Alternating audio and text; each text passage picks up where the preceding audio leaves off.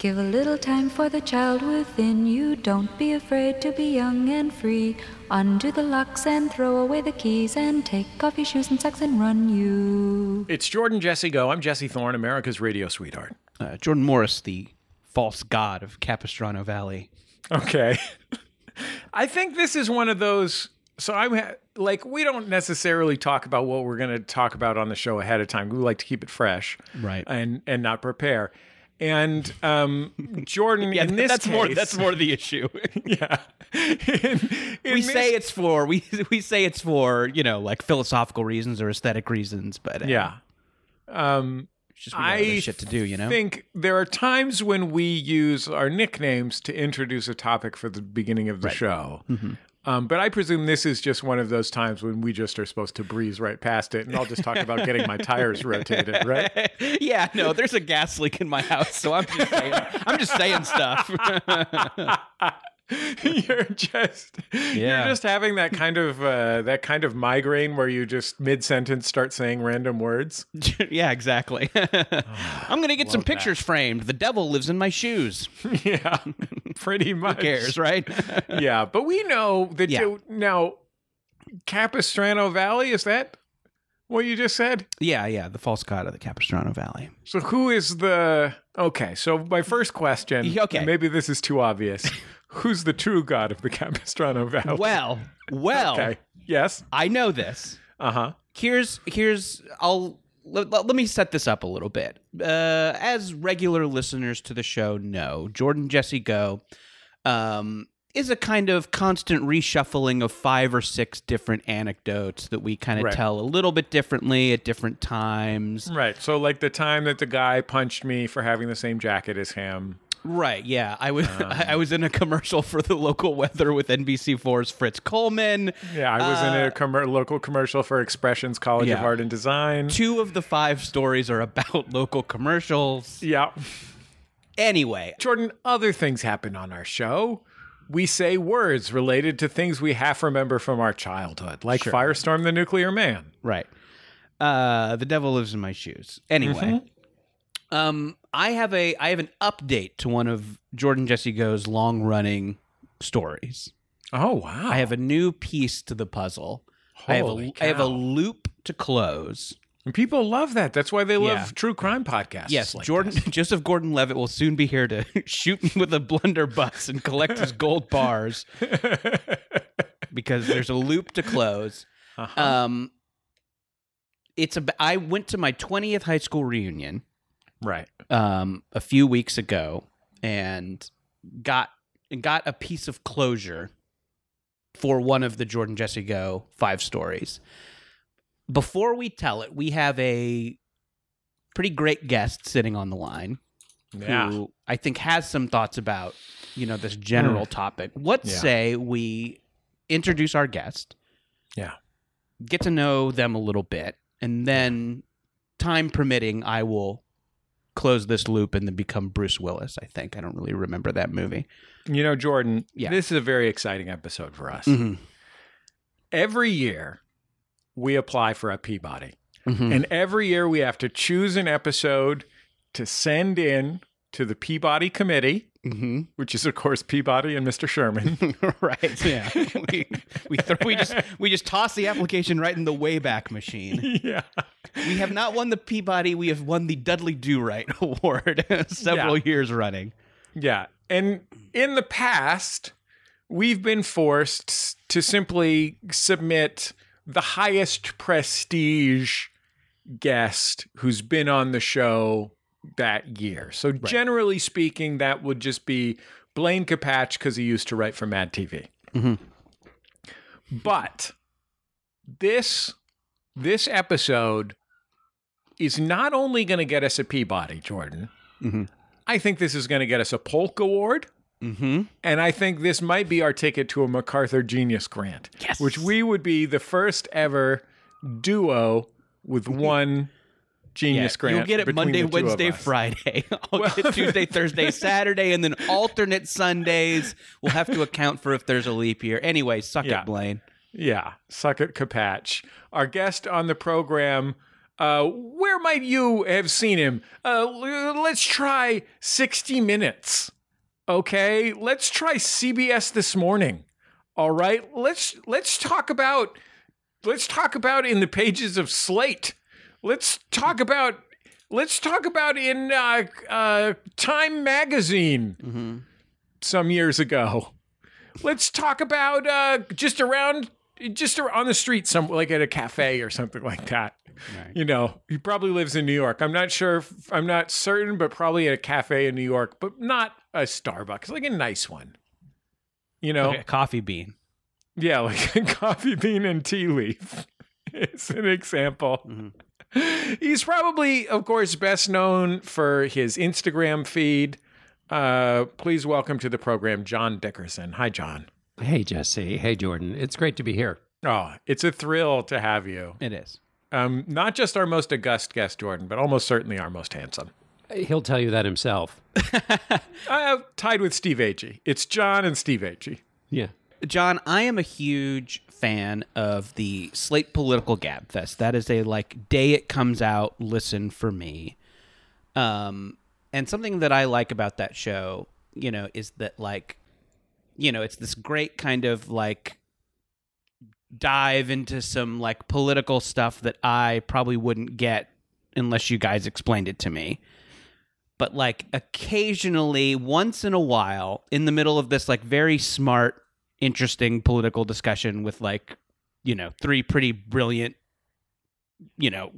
writers and thinkers, Dickerson will just drop a reference to Zaphod Beeblebrox.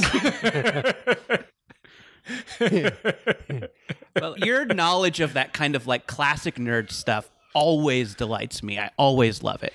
And it irritates the hell out of my co-host David Plotz, who thinks I've basically only read, and he's not wrong about this, two things. And so, by the third time I say it hung in the air the way bricks don't, he'll call me out and say that I have such a narrow lane, but I don't care. And the most important thing to know about the Hitchhiker's Guide to the Galaxy is that when you have kids, oh my God, listening to that with them and watching them uncork the laughter that it brings forward and the randomness and the just beauty of it, you get this second bite at that apple. And that's really where it's hit me in its most recent incarnation. Although now that the kids are teenagers, I have to just listen to it quietly by myself on a Saturday.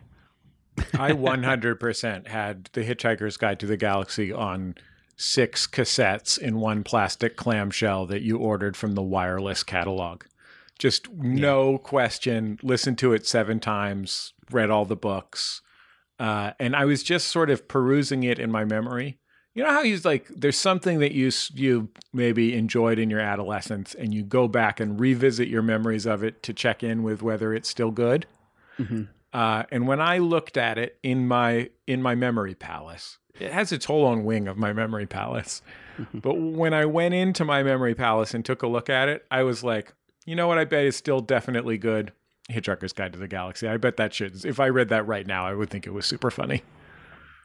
I think it has been for me. And also I get to come up with whole new things of it that I didn't get the first time around. And which is also nice that it both rewards the past and also is still open to new interpretation in the future. And in fact, when we're done here today, I'm going to go listen to it on the drive back. And my wife will be unhappy with me, but that's okay. John, it's interesting you saying that that your kids were into it when you introduced them to it. What of that kind of classic nerd stuff, what has hit and what has missed in terms of showing it to your kids? Such an excellent question. So I used to have a hierarchy. Let me see if I can reattach to it. So you start with Dr. Seuss. And so any and all of the Dr. Seuss's, One Fish, Two Fish, Red Fish, Blue Fish is a particular, and those played when they went to bed, those played on a loop for years. Yeah. So you start with that, and then you have Roald Dahl. So Charlie and Chocolate Factory. Eric Idle, I believe, reads them. So you get both Roald Dahl, and then you get the introduction to Monty Python. So you're going up. Hitchhiker's Guide comes in there. Calvin and Hobbes, which is not an audiobook reading experience, but it's an entire worldview. My daughter in particular took Yukon Ho as her kind of mantra for her adventuresomeness when she was a younger girl. Oh, come on. That's great. Let's not run past that. That's fucking adorable. Yeah. That is, I mean, Yukon Ho is so good. Well, It's so good. I wrote an entire essay once about taking her and dropping her off at camp and then going to pick her up. It was the same camp I'd gone to, Camp Mishawaka in Minnesota, and the entire piece was basically driving towards the Yukon Ho moment because it was just like so captured her personality. She was Calvin, and so I think. Oh, and then of course Lord of the Rings. What happened with Lord of the Rings, though, was that my daughter in particular can now basically recite it from memory. And so for her, it has become both a foundation upon which she can build her whole view of the world, but then it is a high tower from which she can repeatedly dunk on her father because, I think I know what I'm talking about, and she knows it in intimate detail. And it's just embarrassing. So I can no longer talk about the book because I'll get some crucial thing wrong. Anyway, so that's really what you want to do is both introduce them to great art and then give them a cudgel with which to separate themselves from you.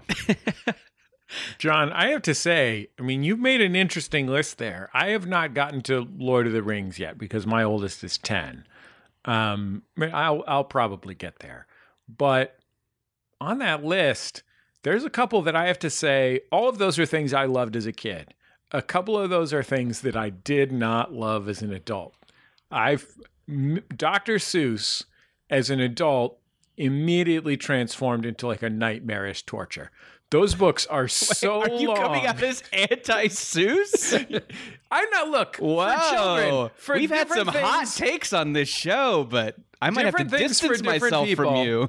Different things for different people, and I still liked the Butter Battle book a lot. Mm-hmm. But like those Dr. Seuss books, as a person who has to read them out loud, they are so long and nothing happens in them. Like, it's just a list of made-up words. Like, there are exceptions. The guy tries the ham at the end. It's an arc. He tries the ham. But, like, particularly like Fox and Socks and stuff, it's just him making up words, and he does a good job. I'm not... Look... But what I'm saying is, reading them out loud, you feel like you've been doing it forever. Like you feel like your throat is hoarse and you're going to pass out from exertion, and you look down and you realize you're a third of the way through a Dr. Seuss book. There's so many. Shall I, can I, fart a toot, shall I, can I, spum-de-doop, Well, it's an interesting point. I don't think we read I think we had the Dr. Seuss. We listened to them together on audiobook. There are plenty of books that I would read. And what was important about the reading was whether I would fall asleep before I got to the end. Because there was, my wife would come home and it'd be like the scene in Vacation where Chevy Chase is driving and everybody in the car is asleep, but they're going 60 miles an hour.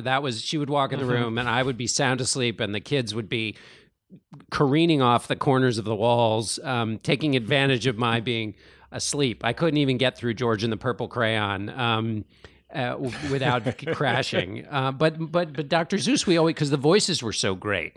Right. So I'll have to rethink that, but I'm still... Scoobdy-doobdy. Okay, now it's topic number 2 of the list. Roald Dahl. So obviously now we know that Roald Dahl was a hateful person in real life.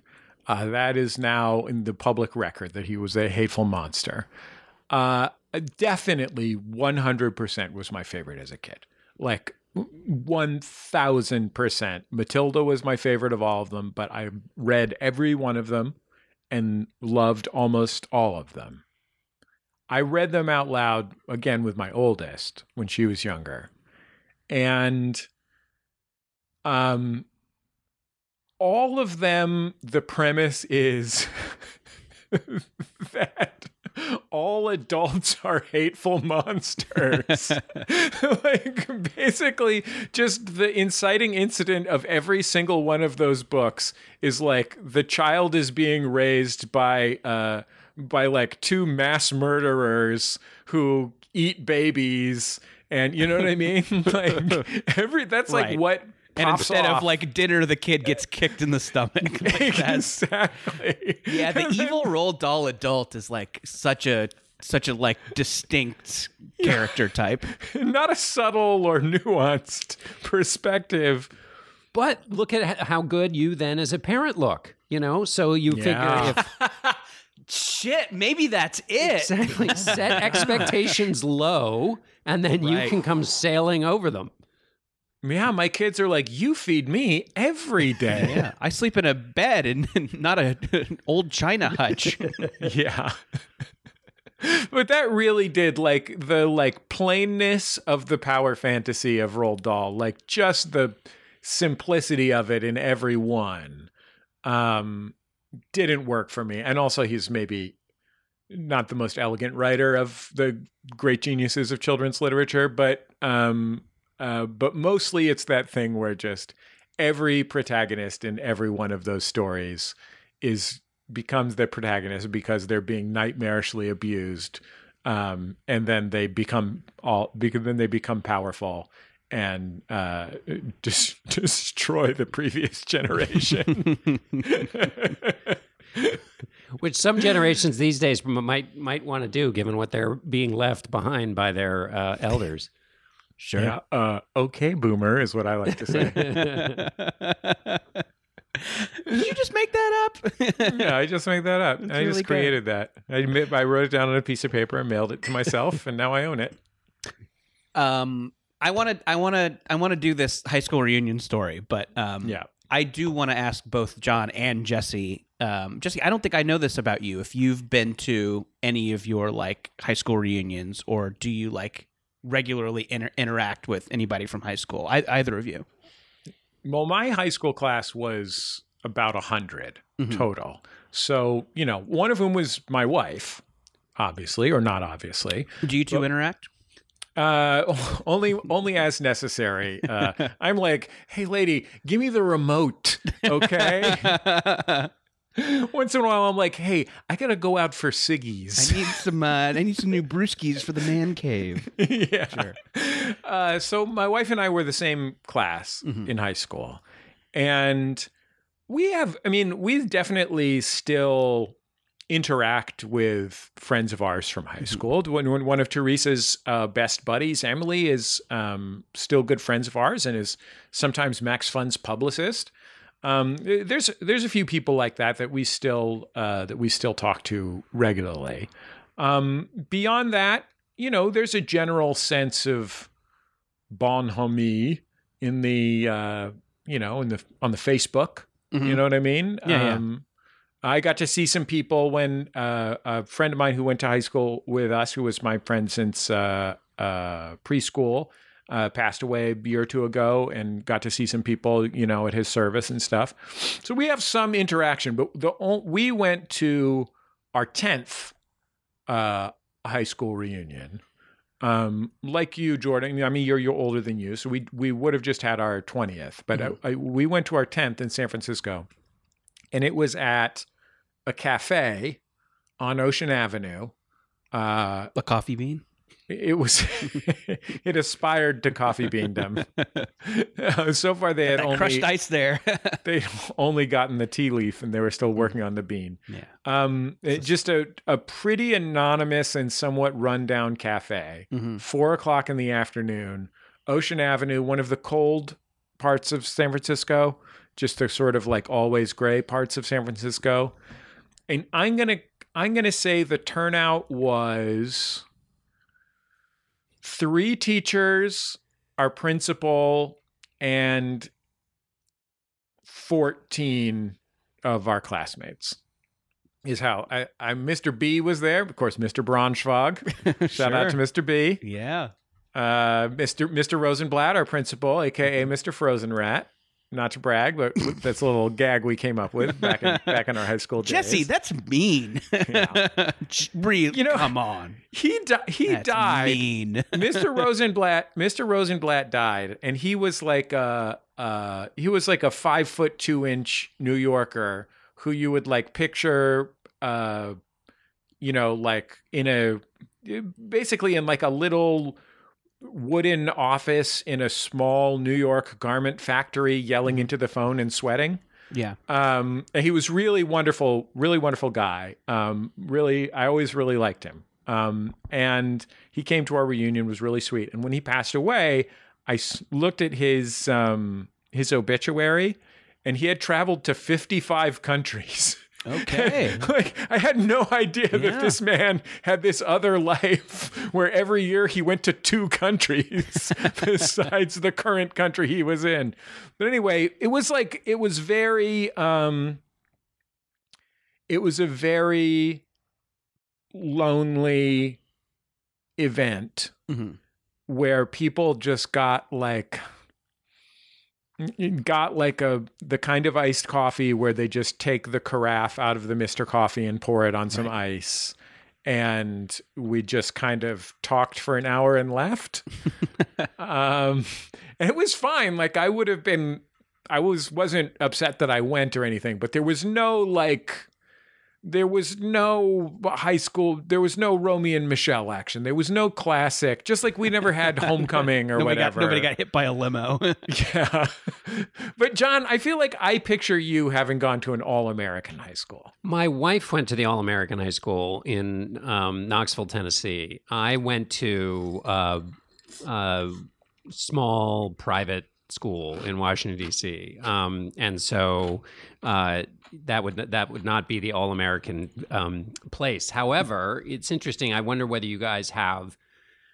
I think the world is split into people who have intense high school friendships, or they had their intense friendships that are a part of their life after they left high school. I'm still deeply good friends. In fact, my best friends in life are several of the people I went to high school with, and then we all Moose got married. Right, exactly. Moose, Jughead. Yes, exactly.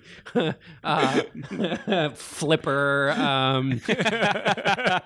Joey Two-Face, Billy. And let's not forget the Gooch. Yeah, right. Oh man, the fucking Gooch. Oh God. Oh man. Actually, that's interesting. We are. Except for me, and I don't think I even had this nickname in high school, we are totally without nicknames in this whole group, which is, I think it probably says something. Anyway, we've had robust, there were about 110 people in my senior class, co-ed, robust reunions that continue to be robust. I was not at the last one. I've been a participant in all the previous ones. And what I found was that I guess might have been at our first big one, like let's say the 10th one. I'm older than you guys, so I'm coming up on my 35th. And I picked up a conversation with a woman, Robin Weigert, who's a actress. She was in Deadwood. She played Calamity Jane for those who watched that. Whoa, really? Yeah. And, dang. And so we, for the next couple of reunions, would have these super intense conversations about art and drama and life and creativity and who knows, every other thing under the sun. Gosh, she is so good in that show. Yeah, but I didn't really know her that well in high school. I mean, the reunions had this really interesting quality, which was having intense and interesting conversations with people I actually didn't know that well, even though I have these longstanding friendships. And then I also had one of those teachers who, maybe every writer has one of these, but I had an English teacher who passed away a few years ago, and I wrote about his effect on my career and life. And he was one of those sort of Dead Poets Society type English teachers. His name was Neil Tonkin. And when he passed away, I had a massive reunion experience with a friend of mine who also was in a class with him, where we reconnected after, 25 years or something. And so I've had these very intense high school experiences, but I think this is all a bad way of setting you up, Jordan, for telling us what happened at your reunion. Yeah. So the story that I have told on this podcast, probably we've been doing the show 13 years, so I think I've told it probably 26 times. Was that I went to high school in Orange County, California. And my senior year won Homecoming King, and so it will shock you to know that I was kind of a non-traditional Homecoming King. I was a drama kid, capes to school. I don't think I need to say anything else. Super yoked. Huh? Yeah, super yoked. Yeah, underneath really the cape, ripped. you couldn't see because of the cape that I was wearing. Yeah. But yes, very jacked, mid-ska revival. So I was wearing a bowling shirt with someone else's name on it. Right. So the fact that I won, it's like, hey, this is and the other nominees were very traditional, like student government and or sporto types.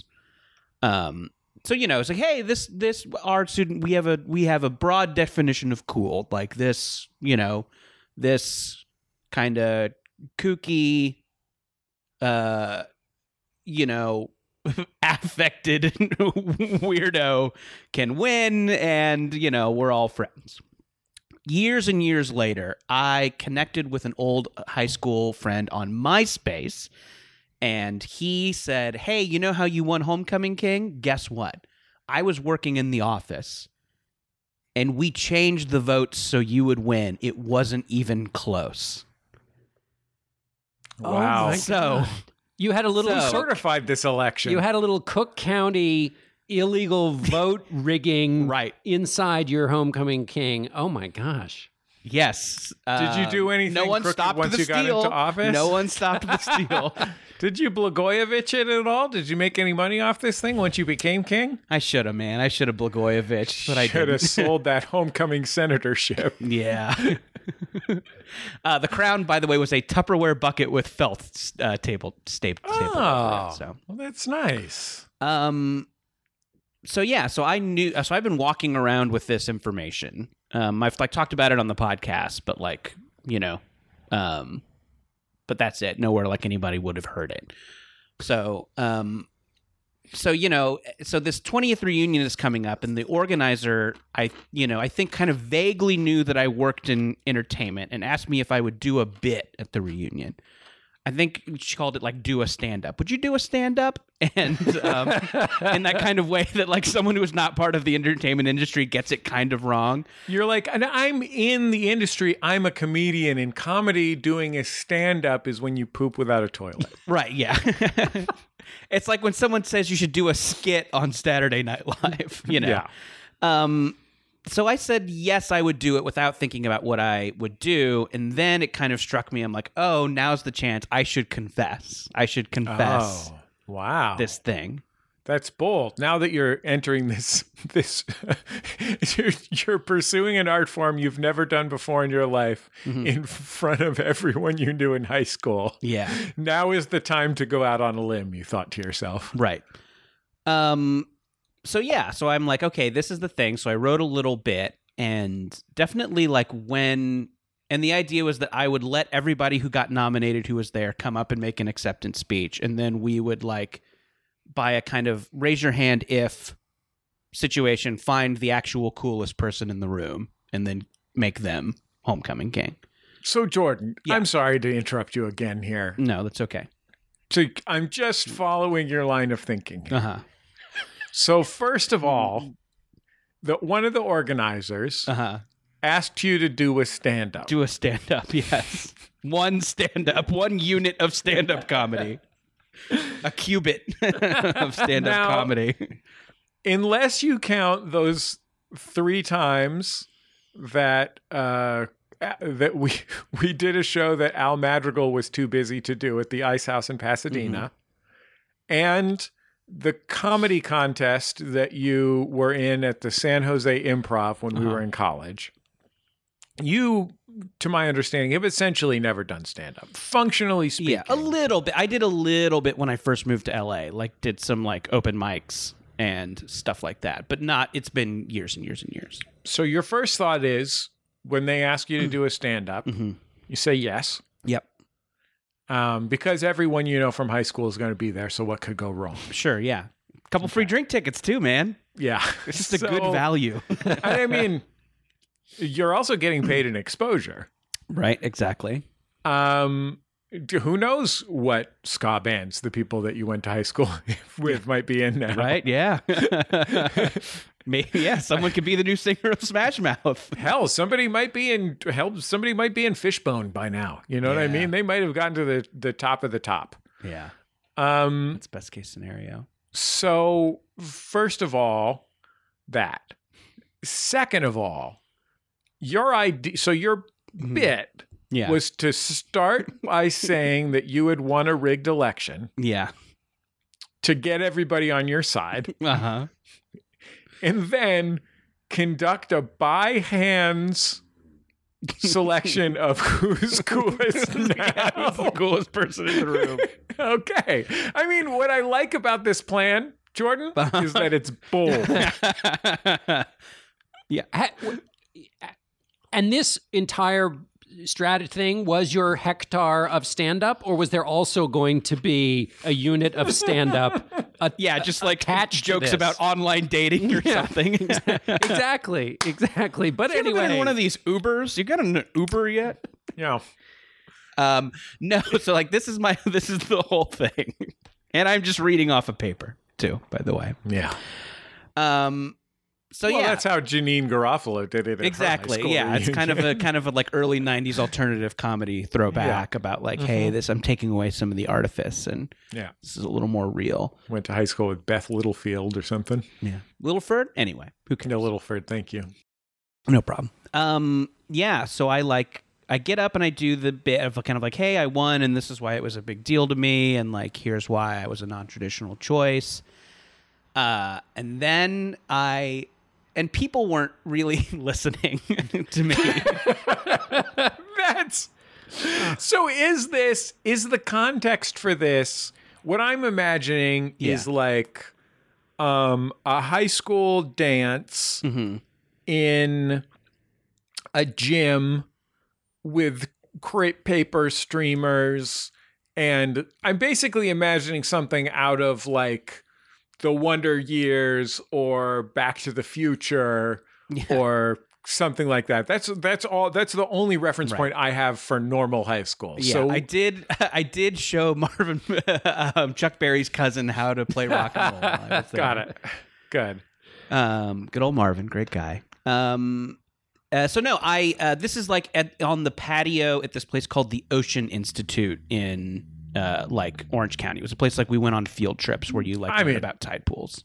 It makes sense. If we called Todd Glass right now, stand-up comedian Todd Glass, famous for his strong preferences about the features of stand-up comedy venues.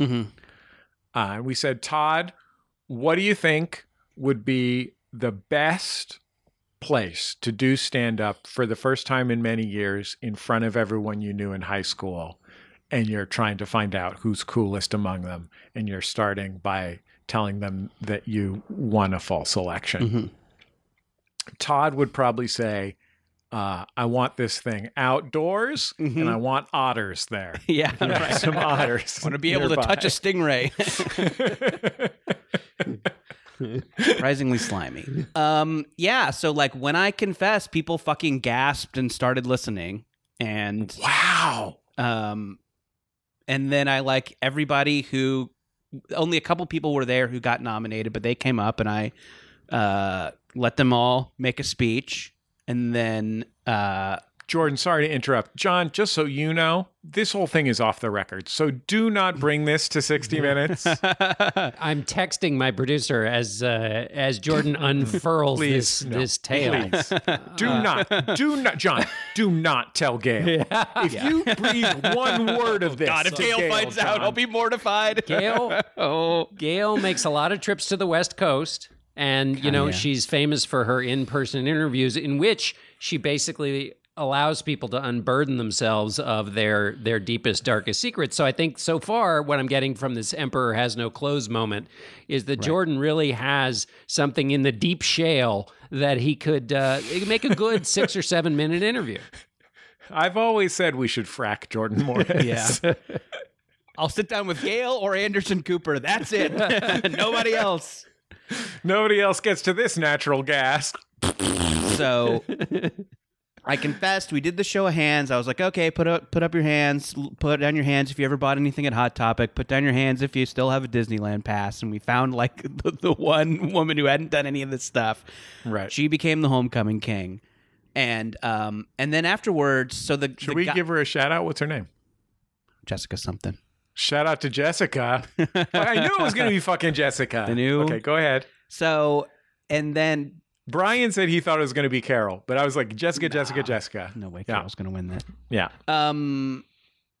I think she came in our group to the Renaissance Fair one year. Oh, well, she probably shouldn't have won. She's like, I win. And she lifts her giant turkey leg. Her stein of mead. She has Hagar the Horrible cartoons in her house. Yeah.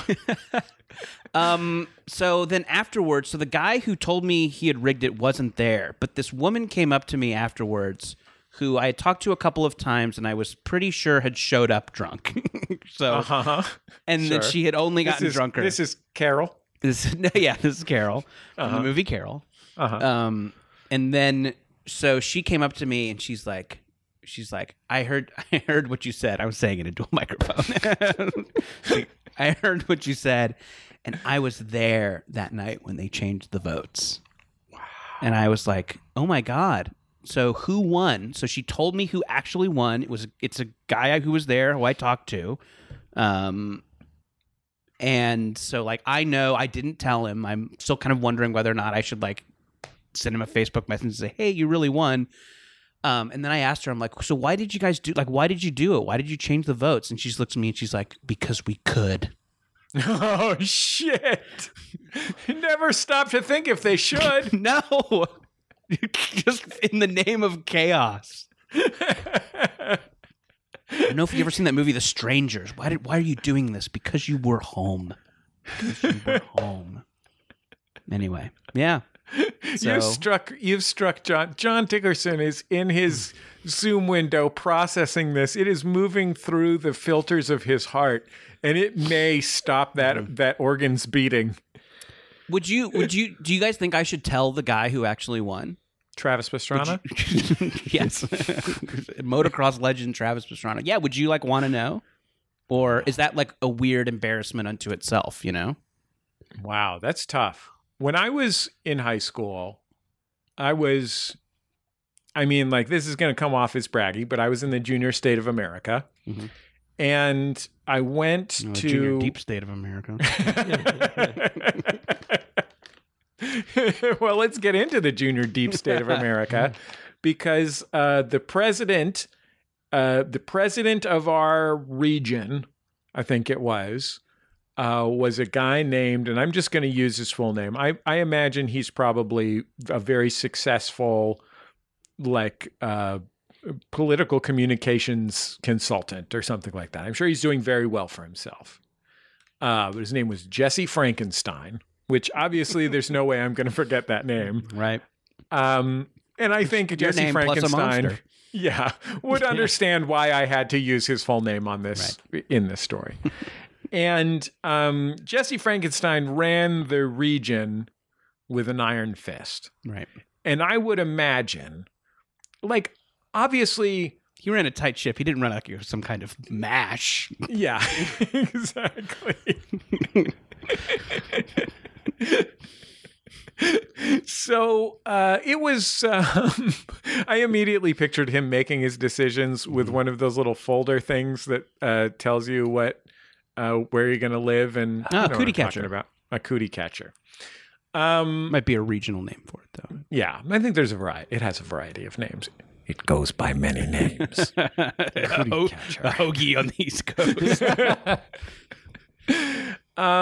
So I would imagine that Jesse Frankenstein was doing a great job of running the Junior State of America, Northern California chapter or whatever. And as with all activities, extracurricular activities that were not arts performances, I will say that my chapter of the Junior State of America at School of the Arts High School maybe was not committed to good management and governance, or in fact anything other than getting to stay overnight in a hotel and making out a lot.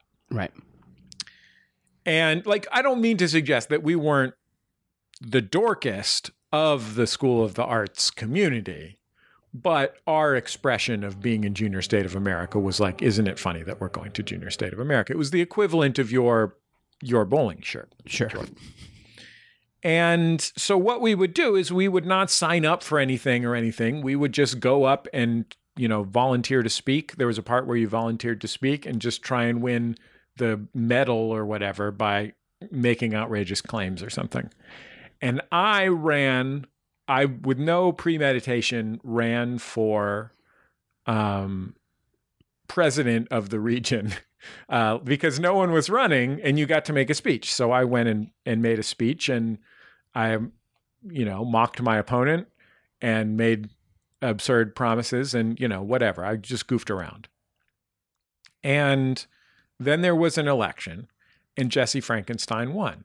And I want to be clear, as it should have been, because there's no doubt that if I had won, I would have served for the balance of the day, then abdicated my throne to Jesse Frankenstein. But I lost. And when they were announcing it, I was a little disappointed because I wanted at least to have my day as president. And this woman came over to me, girl, we were teens. She came over to me and she said, I was backstage when we were counting votes. And I was like, really? And she said, yeah. And she said, you know why Jesse Frankenstein won? He was there too. And I was like, what do you mean? How could he have won? She goes, he said, anyone who votes for Jesse counts for him. I mean, that's devious. Wow. That was the difference. I'm like, check the signatures against the records. Yeah. Because, wow. John, again, do not take this to 60 Minutes. This is... yeah, scandalous. And what did they find in the ninja audit of the vote counts? Yeah, when we brought in the cyber ninjas. Right. Jesus Christ. That's fucking real. John, what was your shit in high school? Were you a newspaper kid? Were you a speech and debate? We can say, you don't have to say a small private high school in Washington, D.C. You went to high school at the National Portrait Gallery. Right. Exactly. Everybody carried around oil paints. I was when I graduated, there were fake superlatives that somebody who had the paper did, and I wrote a lot of poetry in high school. And what they wrote about me was that I would try to be a poet as an adult, but would fail because I wasn't tortured enough. Now, which is a good joke, except it failed because it lacked the kernel of truth. Because of course. I have all the torture, but none of the skill. So it was, yeah. It was, but anyway, it was a good joke. But no, I wrote a lot of poetry and listened to a lot of Bob Dylan. I played sports, but I played football and baseball. I was fine, but not anything that anybody particularly remembers. And as much as I bring it up at those reunions again, and that was.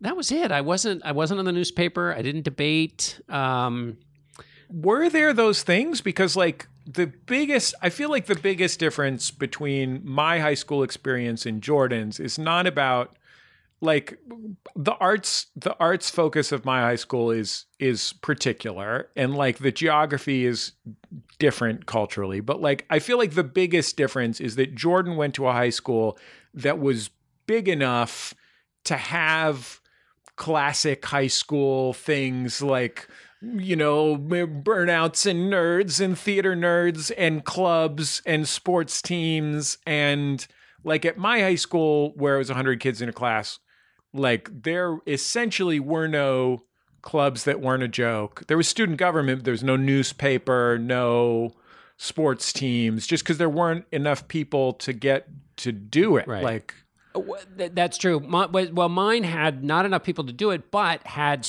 all the kids were very strivery. So there was a proliferation, a mushrooming of clubs because everybody wanted to get into colleges, and if you had to go to college, you needed to be into clubs. So there was like a Victorian poetry club and then a Victorian prose club. I mean, it wasn't. And they hated each other. Yes, exactly. They fucking hated each other. The violence. Oh man, violence between the two only of them. way I'm getting in a room with you is if we're planning to fuck up the Edwardians.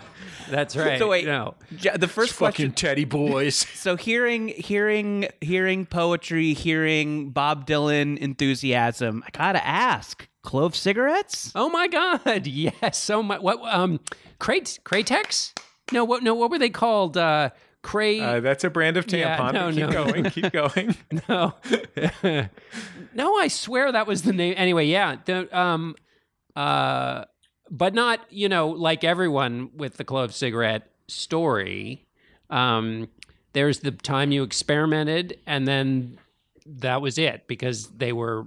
I mean, it was like go into grandma's chest and get the potpourri, roll that up into something, and then smoke it. That's what a clove cigarette was. Yeah.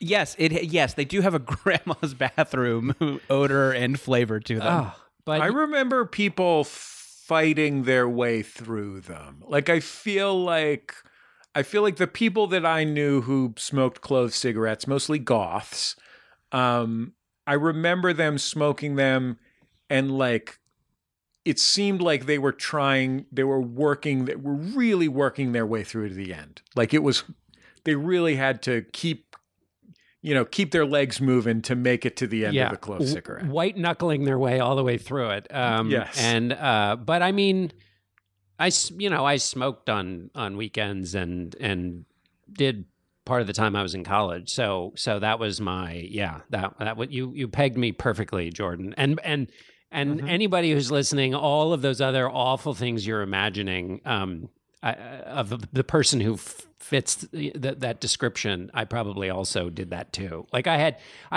wrote tendentious long lyrics on my jeans and did stuff like that. Whoa. Yeah. No, I know. Whiteout, maybe? Whiteout? What did you write them with? No, I think with a pen. Okay. I mean, definitely there are many things that you could do if you could go back in time. You could stop, for example, the pandemic of 1918. You could,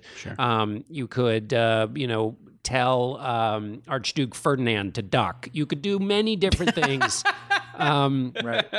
But I mean, on my way to doing Chuck Berry invent rock and roll. Exactly. On my way to do something noble and good for mankind, I would probably stop by Wisconsin Avenue where I was in school during the day and just punch myself in the face and then move on. Just because it was... You're like, good news for you, baby Hitler. Joan Didion has this great line about, I've already lost track of several earlier versions of myself. And I definitely, if high school is identity formation period, I definitely, cycle through some...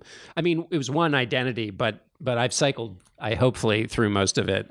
Although those deep friendships still attest to something that remains, I guess. Do you have a pair of lyrics jeans still in the closet somewhere? No, I don't. But it's funny. My daughter has an incredibly cool... She's an artist, and her jean jacket is this wonderful Technicolor experience, and it does have some actual lyrics on it. But I mean, if I knew somebody who wore that in school, I would just follow them around. Mine was not, it was neither artistic nor I can't remember which songs I would have. I mean, they would have been Bob Dylan songs, but it would have, there was really nothing to recommend this behavior. I don't want to brag, but I can still fit into my high school lyrics jeans. I still write Bob Dylan lyrics on my blue jeans. I wrote out all of Must Be Santa on one pair. I don't even think he wrote out "must be Santa." Seasonal. I have some traveling Wilburys jorts. Oh my God. Guys, I gotta have a clove. You want to take a break and then do some calls? Let's take a break. We'll be back in just a second on Jordan Jesse Go. La la la la la la la la la la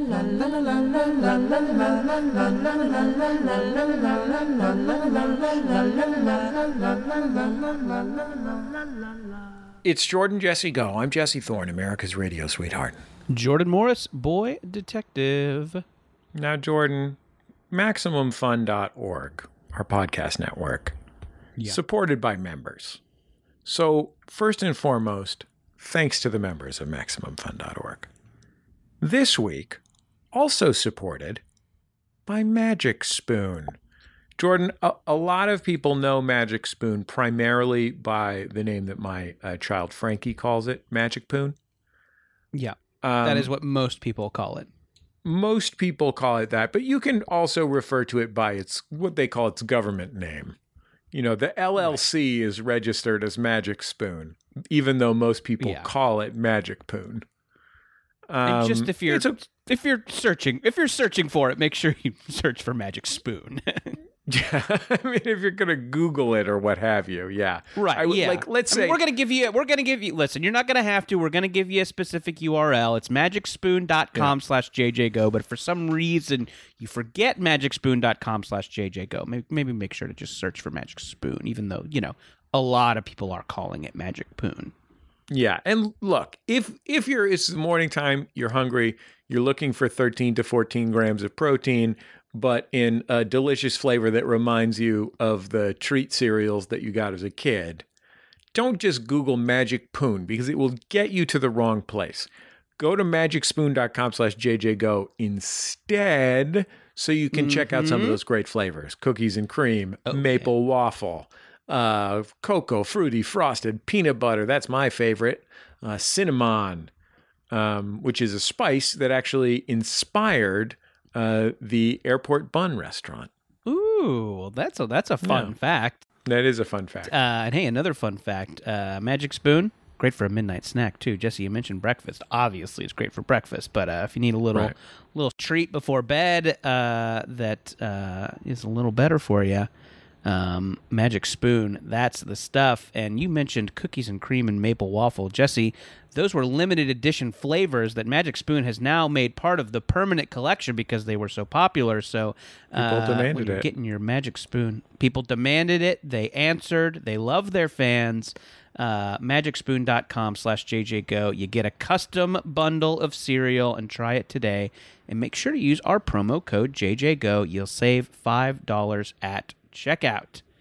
And Magic Spoon is so confident in their product, it's back with a 100% happiness guarantee. So if you don't like it for any reason, they'll refund your money. No questions asked.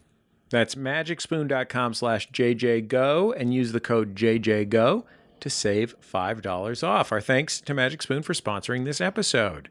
We're also supported this week by the good folks at Smalls. Now, Jordan, you're a cat owner. I'm a cat owner. But I like to think of us more as roommates. Not that I own her, but she's, Yeah, thank you very much. She doesn't pay her half of the rent, though. That's a big problem. Yeah, but I mean, what she does is she makes up for it in hugs. Oh. So what I do is I take care of the rent, and then she gives me all the hugs I can handle. And you also feed her. Yeah, that's true. She doesn't have to buy her own food. No, that's true. The included in the hugs. Right. There's lodging. Right. Internet, of course. Yeah, sure, for browsing. And also food, which these days has been provided by the good folks at Smalls. Here's what it is, Jesse. It's fresh, human-grade food for cats delivered right to your doorstep, all cats are obligate carnivores who need fresh protein-packed meals. Jesse, they need them. Yeah. I can only provide so many hugs. There's also other needs that she has. Conventional cat food made using low-quality meat byproducts, grains, starches, they coat it all in artificial flavors. It's garbage.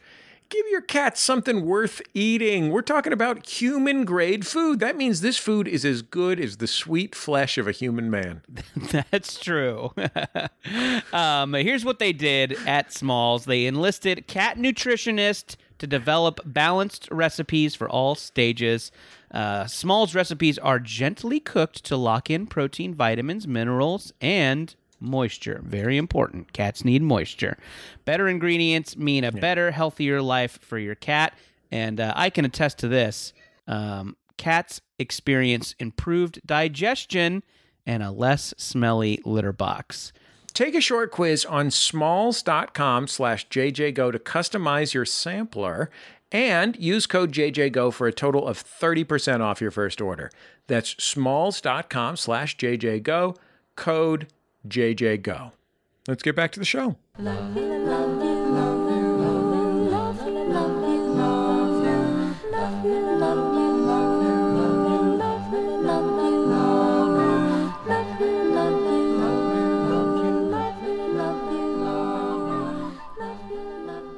It's Jordan Jesse Go. I'm Jesse Thorne, America's radio sweetheart. Jordan Morris, boy detective. John Dickerson, closet comedian. Oh, doing comedy in your closet? Is that what we're talking about? It's a comedian who does comedy in the closet, only about material related to closets, but nobody knows about it. So that he's in the closet. So you see, it's all three of those. Have you guys heard about these moth traps? They got pheromones now. I mean, they call it a walk-in closet. There are like reporter stand-up comedy contests, right? There are. I think Allison Rosen won one of those at some point. Our friend Allison Rosen from Allison Rosen's Your New Best Friend. There is something like Washington's Funniest Celebrity or something, which is like Florida's tallest mountain. And Sure. And I participated in one of those. Like the first year I went back to Washington. I grew up there, and then I was in New York, and then I went back to Washington in 1995, and I participated in one of those early in my Washington career, and it did not, despite my best efforts, end my Washington career, although upon reflection, the jokes that I told, which I thought were winners at the time, I think were just awful. And as listeners have already should have done, just bring all the presidential candidates on stage and then do a show of hands election to find out who should have won. Exactly. See who's coolest. Who still had their Disneyland club card. Weirdly, the coolest person in the room, Dennis Kucinich. Yeah, who's got one of those annual pass bumper stickers on the back of their car? And Jeb Bush just lowers his hand. It's Jeb! Exclamation mark. Good old Jeb. I support that, John. I think, look, next time you enter one, Jordan's a professional comedy writer. He'll write you some of his famous who was coolest in high school gags. I'll help you do a stand-up. John, you need to do a stand-up? How many stand-ups you need to do? Right. I will do one parsec of stand-up. If you... John, if you ever enter a contest to find out who Washington's who among Washington's celebrities is the best at writing episodes of primetime soap operas, Brian Fernandez can help you with that. Sure. So these are two great resources for you to use. They could be a part of my toolkit. Exactly. My Washington comedy toolkit. Yeah. Unfortunately, Washington's best public radio host is not something I can help you with. There's no way. There's John, no way. Of the identities you were trying on, did like truth-telling stand-up comic ever kind of come into your purview? I wish. I know some who tell real truth. No, because I was too frightened. Too much of a kind of. I mean, the only thing I did in high school, I do remember, I wrote some essays about the things. It was basically hot takes before the internet. So it was, Right. I wrote a couple of those, but I didn't have the guts yet. The first time I ever had to go interview somebody on the street, it took me 45 minutes to work up the courage to stop somebody on the street, and all I was doing was interviewing them about holiday shopping patterns in 1993. But I mean, if you had been watching me with a drone, you would have thought that I was like casing. It was on Fifth Avenue in front of the Saks Fifth Avenue. You would have thought I was casing the joint to try to knock it, stage a robbery or something, because I kept walking up to people and then like doing something with my hair and walking by because I lost the courage to stop them and interview them. I can't ask them if they found Power Rangers anywhere. Right, exactly. Was that the item? Was that the item that year, Power Rangers? I don't know what it was. I feel like I wanted to say it was Elmo, but every year is Elmo, I feel, after. Yeah. But no, I was just I was asking them, like, are you spending more? And do you feel like you have more money in your pocket? It was an economic story about whether anybody was spending more money coming out of the recession. And I just was, and of course, at the beginning, like, if they had the tiniest fibrillation of an eyebrow, I would be like, "Oh no, I'm sorry to interrupt you. I didn't mean to stop your day. I mean, go ahead." I was not a truth I can't publish anything from an eyebrow fibrillator. That is terrifying. I mean, that is like genuinely terrifying, though, John. Like you're saying that you don't like Jordan and I are professional. We do live Jordan Jesse Goes. I'm not worried about doing that. If you asked me to go up to somebody with a microphone and bother them on the street, I would go back behind the shed and throw up. Yeah, it took a long time, and then I started to be, as a political reporter, then that was like my thing. It was like, how many people can I go interview? Which has its own downsides too, because you can think that the whole world is made up of the people that you interviewed. But that's a topic for Jordan Jesse Go journalism roundtable. But from now on, we're only doing this show at diners in New Hampshire. So exactly. But it took a while to get over it. But then you couldn't stop, and then I was stopping people, and I still stop people on the street, even if I don't have a story. When I was like brand new in broadcasting, I guess I was just coming out of, it was between my junior and senior year of college, or just after my senior year of college. I had this internship at XM before it was Sirius XM, and I worked on this channel that was like the young people talk channel. And one of those guys that I worked with, this guy named Evan Roberts, is now a big sports talk star in New York City. He's on WFAN, I think, like the biggest sports talk station in the country. Very nice guy.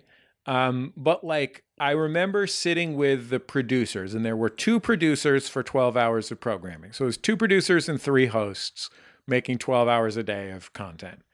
And I remember sitting with one of those producers, and there was something in the news, something tragic in the news.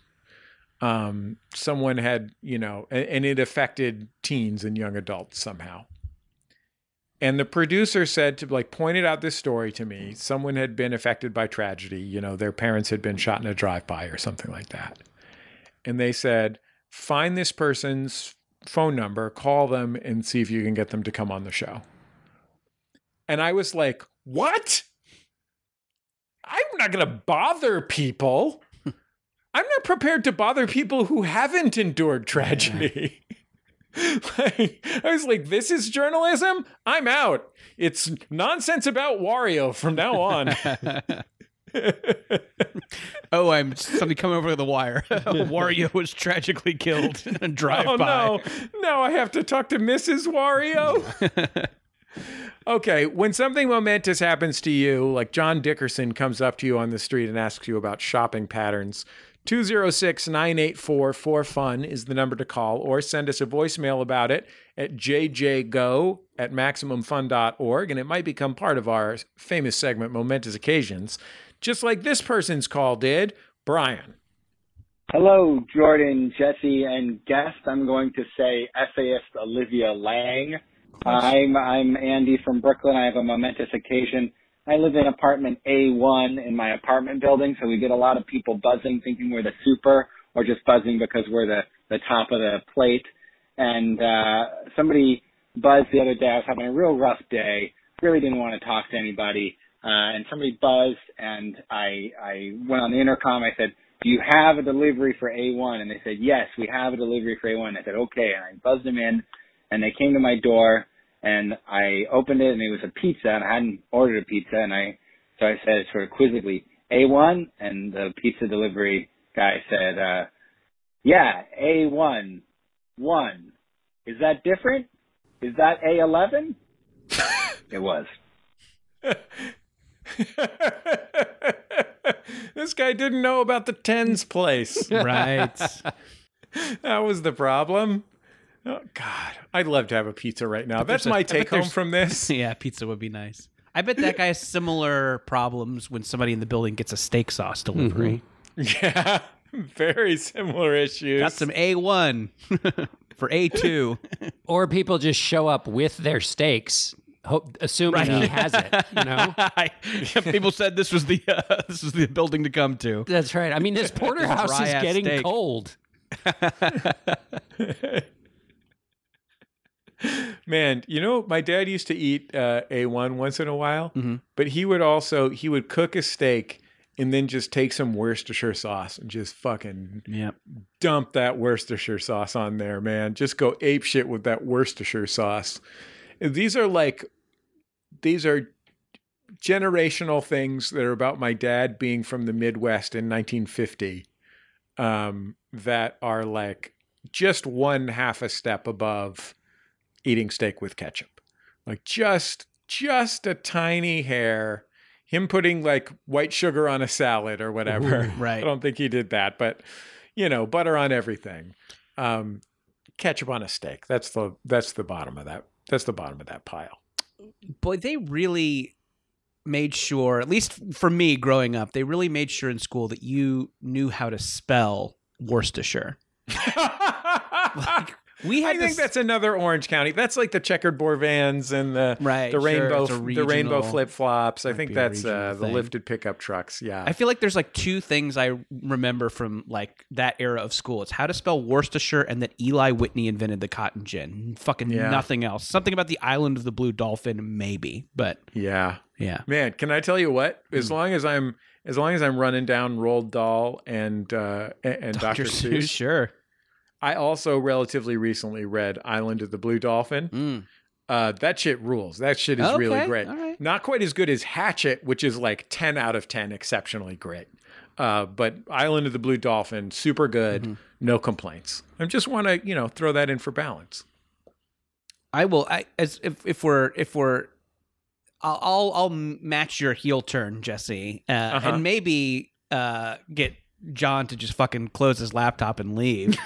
Yeah. And I have said this on the show before, but every family member shoved Lord of the Rings in my hand as a kid, and I never liked it. It to me was so dense and weird, and I'm like, why is there Sauron and Saruman? This is hard to follow.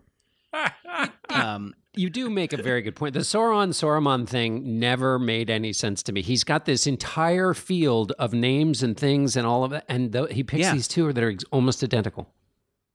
Yeah. I think I powered my way through The Hobbit when I was pretty young, like third or fourth grade or something, I like powered my way through The Hobbit and then heard that The Lord of the Rings was like that, but a little less accessible. Mm-hmm. And I was like, well, I guess it's Dragonlance novels for me then. And I did do a like watch of all the movies when they got dumped on a streaming service over, the height of COVID quarantining, and like fucking loved them and totally. Oh, I fucking loved the movies. The movies fucking owned. Yeah, they're great. So yeah, I could see a world where maybe I do a Lord of the Rings audiobook and kind of like, oh, okay, this is what I was missing as a, maybe like hyperactive kid whose attention span got a little bit ruined by video games. So anyway. Well, if you really want to read something and have it. When I read the Silmarillion, or tried to read the Silmarillion, which is a collection of mythic stories that Tolkien John, wrote. I knew we were going to get to the Silmarillion at some point in this. That was your hope. That was really that's the garden path you've been leading me down. This is all. We did it. This was really all to The reach balloons dropped from the ceiling. the mother lode of the Silmarillion. But the thing is, the only thing I know about the Silmarillion at this point is the name, because when my brain engaged with the words, the two were not. It was not possible to connect, and so I just couldn't follow.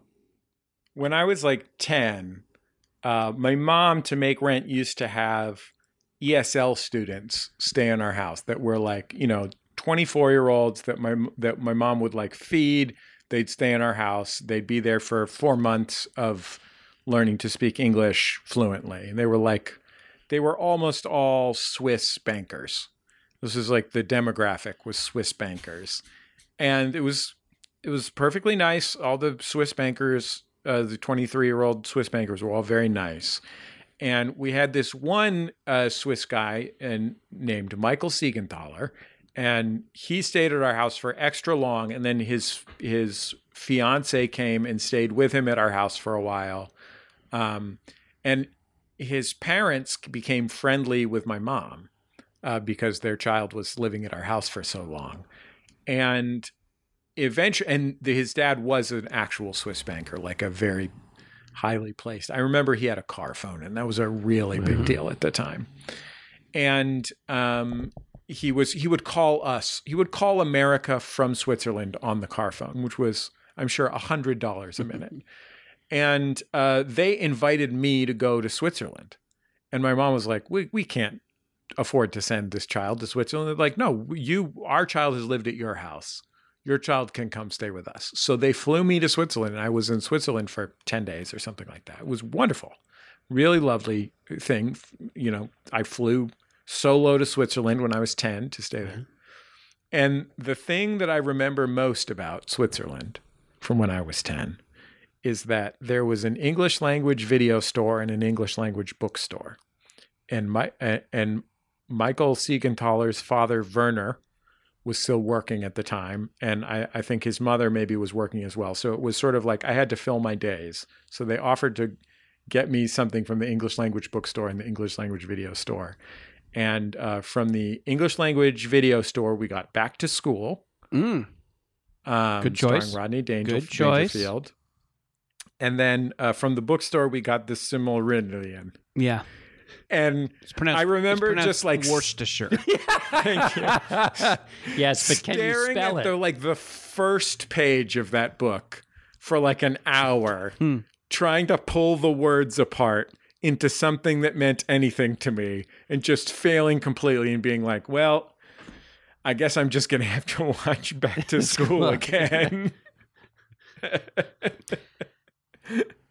John, for you, just you're a first-time guest. Here's something we like to do on the show. We have a lot of segments that we planned in advance.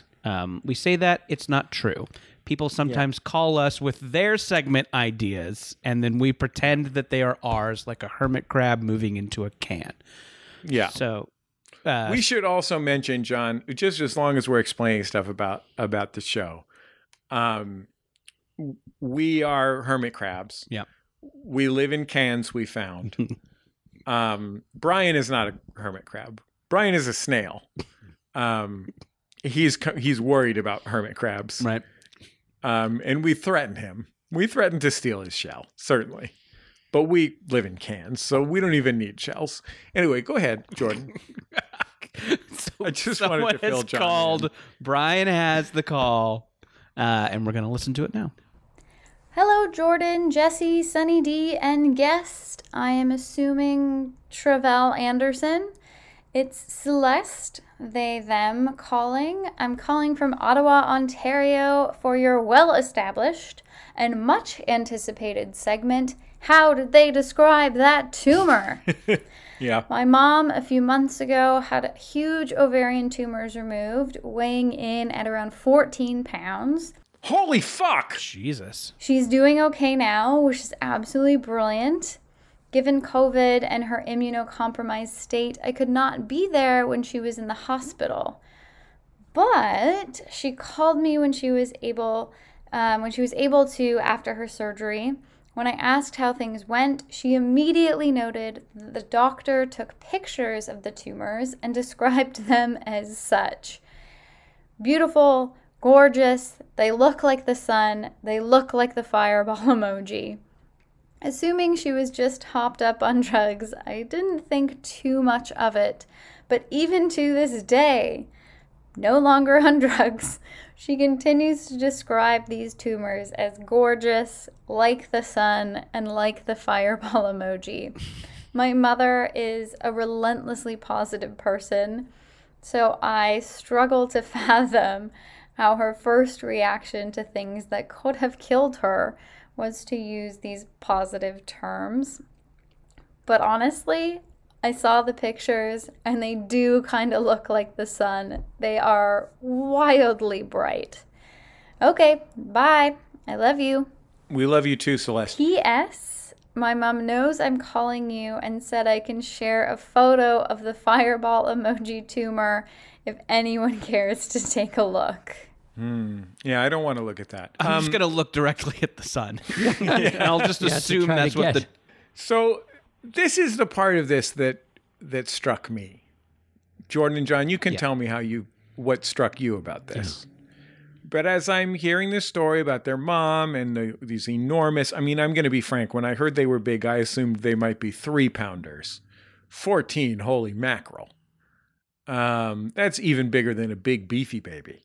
So I'm glad their mom's okay. Yeah. But blah, blah, blah, blah, blah. All those things sort of fit together, made sense to me. I could even accept the tumors being as beautiful as glistening suns. I've never seen a 14-pound ovarian tumor, so I don't know what they look like. But, I'll accept that premise, that they look like beautiful suns. The part that caught me was the idea that when you see something beautiful, you think, how can I describe this? What emoji does this look like most? Which is it? The tram? Oh, man. Does it look like the tram emoji? I got a rash on my nuts that look like those dancing twins. The Ghanaian flag. Dude. Oh, fuck. Yeah, I would. Yeah, hopefully all my future medical diagnoses, my doctor can describe it in terms that a young person, can understand. Yeah, emojis. From now on, I'm just going to compare every beautiful thing I've ever seen to the pupusa emoji. Right. I just learned that there's a pupusa emoji. Really excited about expressing my lifestyle through the medium of emojis. Right. Now, how can the pupusa become filthy? Like how the eggplant is no longer an eggplant? Yeah, that's an interesting question. Yeah. I think you might, to make it properly filthy, you probably need a curtido emoji, right? The pickled lettuce that comes with pupusas. Sure, yeah. Get on that World Emoji Council. I said lettuce. I meant cabbage. Don't write me letters, you fucking assholes. Here come the letters. Fucking curtido assholes. Yeah. You know what? If you're listening to this show right now and you like Roald Dahl or you like Dr. Seuss. Here comes the rants. Or you think curtido's made out of cabbage, go fuck yourself. I wrote an essay about it. Here's a copy I ran off on the mimeograph at the National Portrait Gallery. Oh, God, that felt good to get that off my chest, Jordan. Yeah, I can tell. You've been unburdened. It's like someone's removed a 14-pound tumor from your ovary.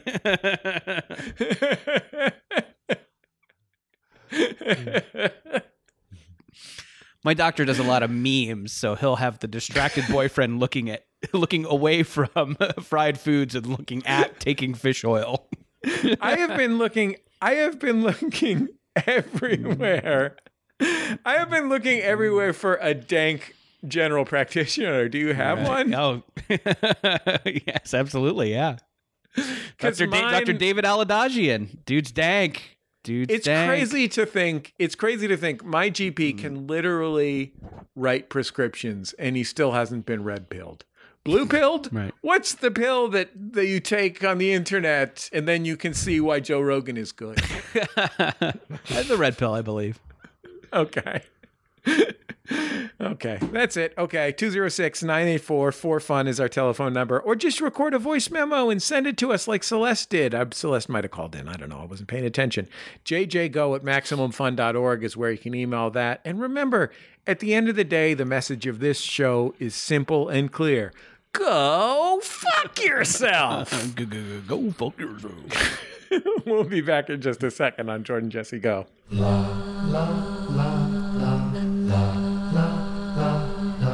Hey, kid.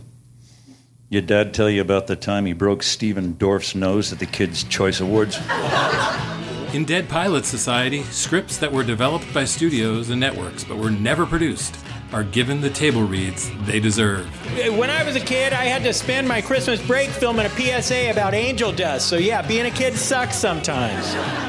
Presented by Andrew Reich and Ben Blacker. Dead Pilot Society, twice a month on MaximumFun.org. You know, the show you like, that hobo with the scarf who lives in a magic dumpster. Doctor Who? Yeah!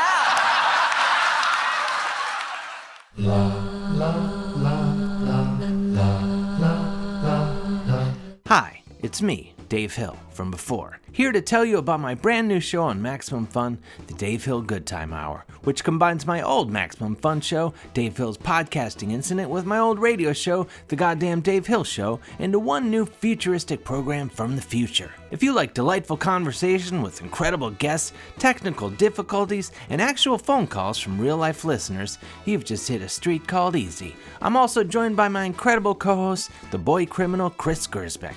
Say hi, Chris. Hey, Dave. It's really great That's enough, Chris. And New Jersey chicken rancher Des. Say hi, Des. Hey, Dave.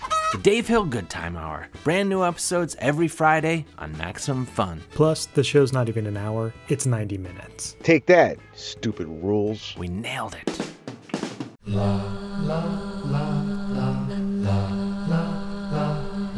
It's Jordan Jesse Go. I'm Jesse Thorne, America's radio sweetheart. Jordan Morse, boy detective. John Dickerson, closet comedian. There you go. John, I just got a really incredible fax. It says you're fired forever from being a journalist.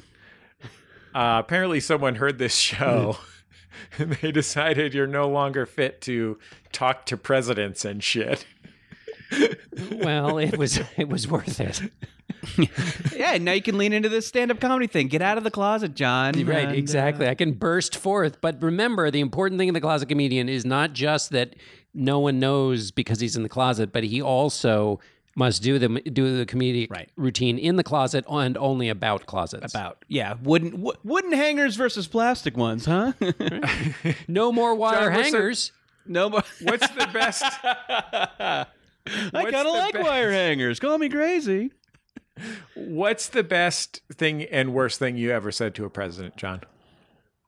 Ooh, the worst thing. I don't know that I.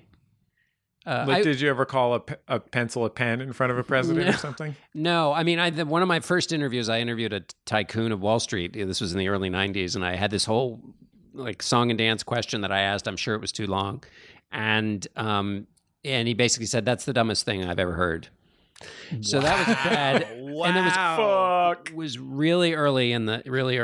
But I mean, that wasn't as bad as my burnt. seventh grade teacher, Mr. Schiff, I think his name was. Once I tried gamely to answer something in math class, and I gave the answer, and he said, "That answer's like if I asked you what color the blackboard was, and you said fast."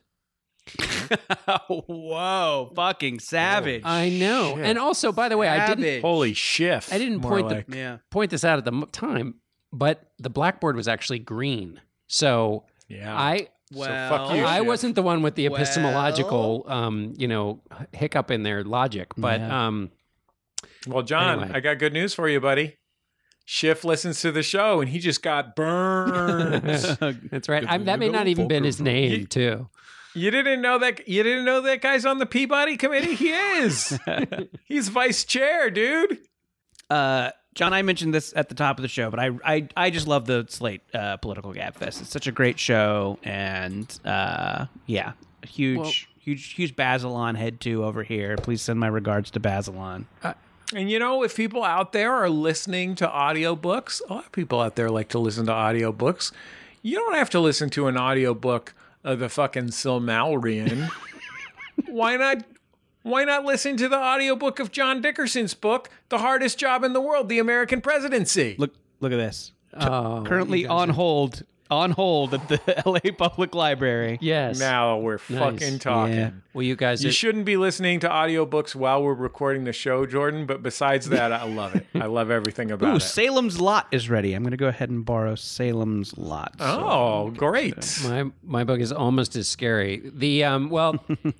You guys, and I'm enormous fans of yours. I used to listen to you when I went running, but I had to stop because I would be doubled over. It's very hard to run while laughing like that. It becomes dangerous. So you're now violently allergic to Wario is what would happen. You would start vomiting uncontrollably. Thank John. Very nice. Thank you. So that means a lot. It means a lot. It's very nice. It's very nice. Well, the great John Dickerson. You can see him on television all across CBS News these days.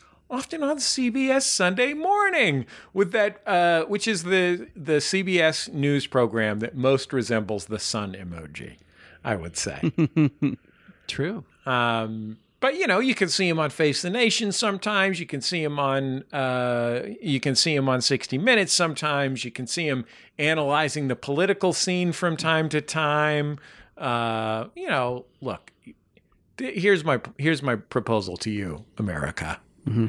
Turn on your televisions, tune it into CBS. If it's not Sheldon, it's Dickerson. Well, John Dickerson, it's been a delight to have you on the program. We wish you the best of luck in your new career as a closet-themed stand-up comedian.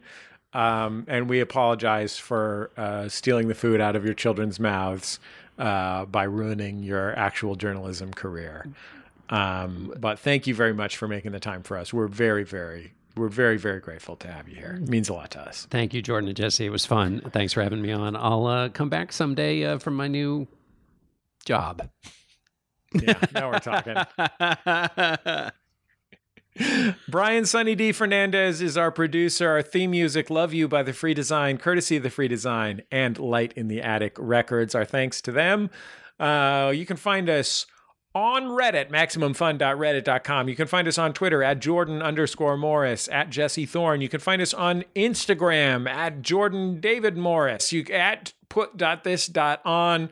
The only thing you really need to follow on Instagram is the great John Dickerson, of course.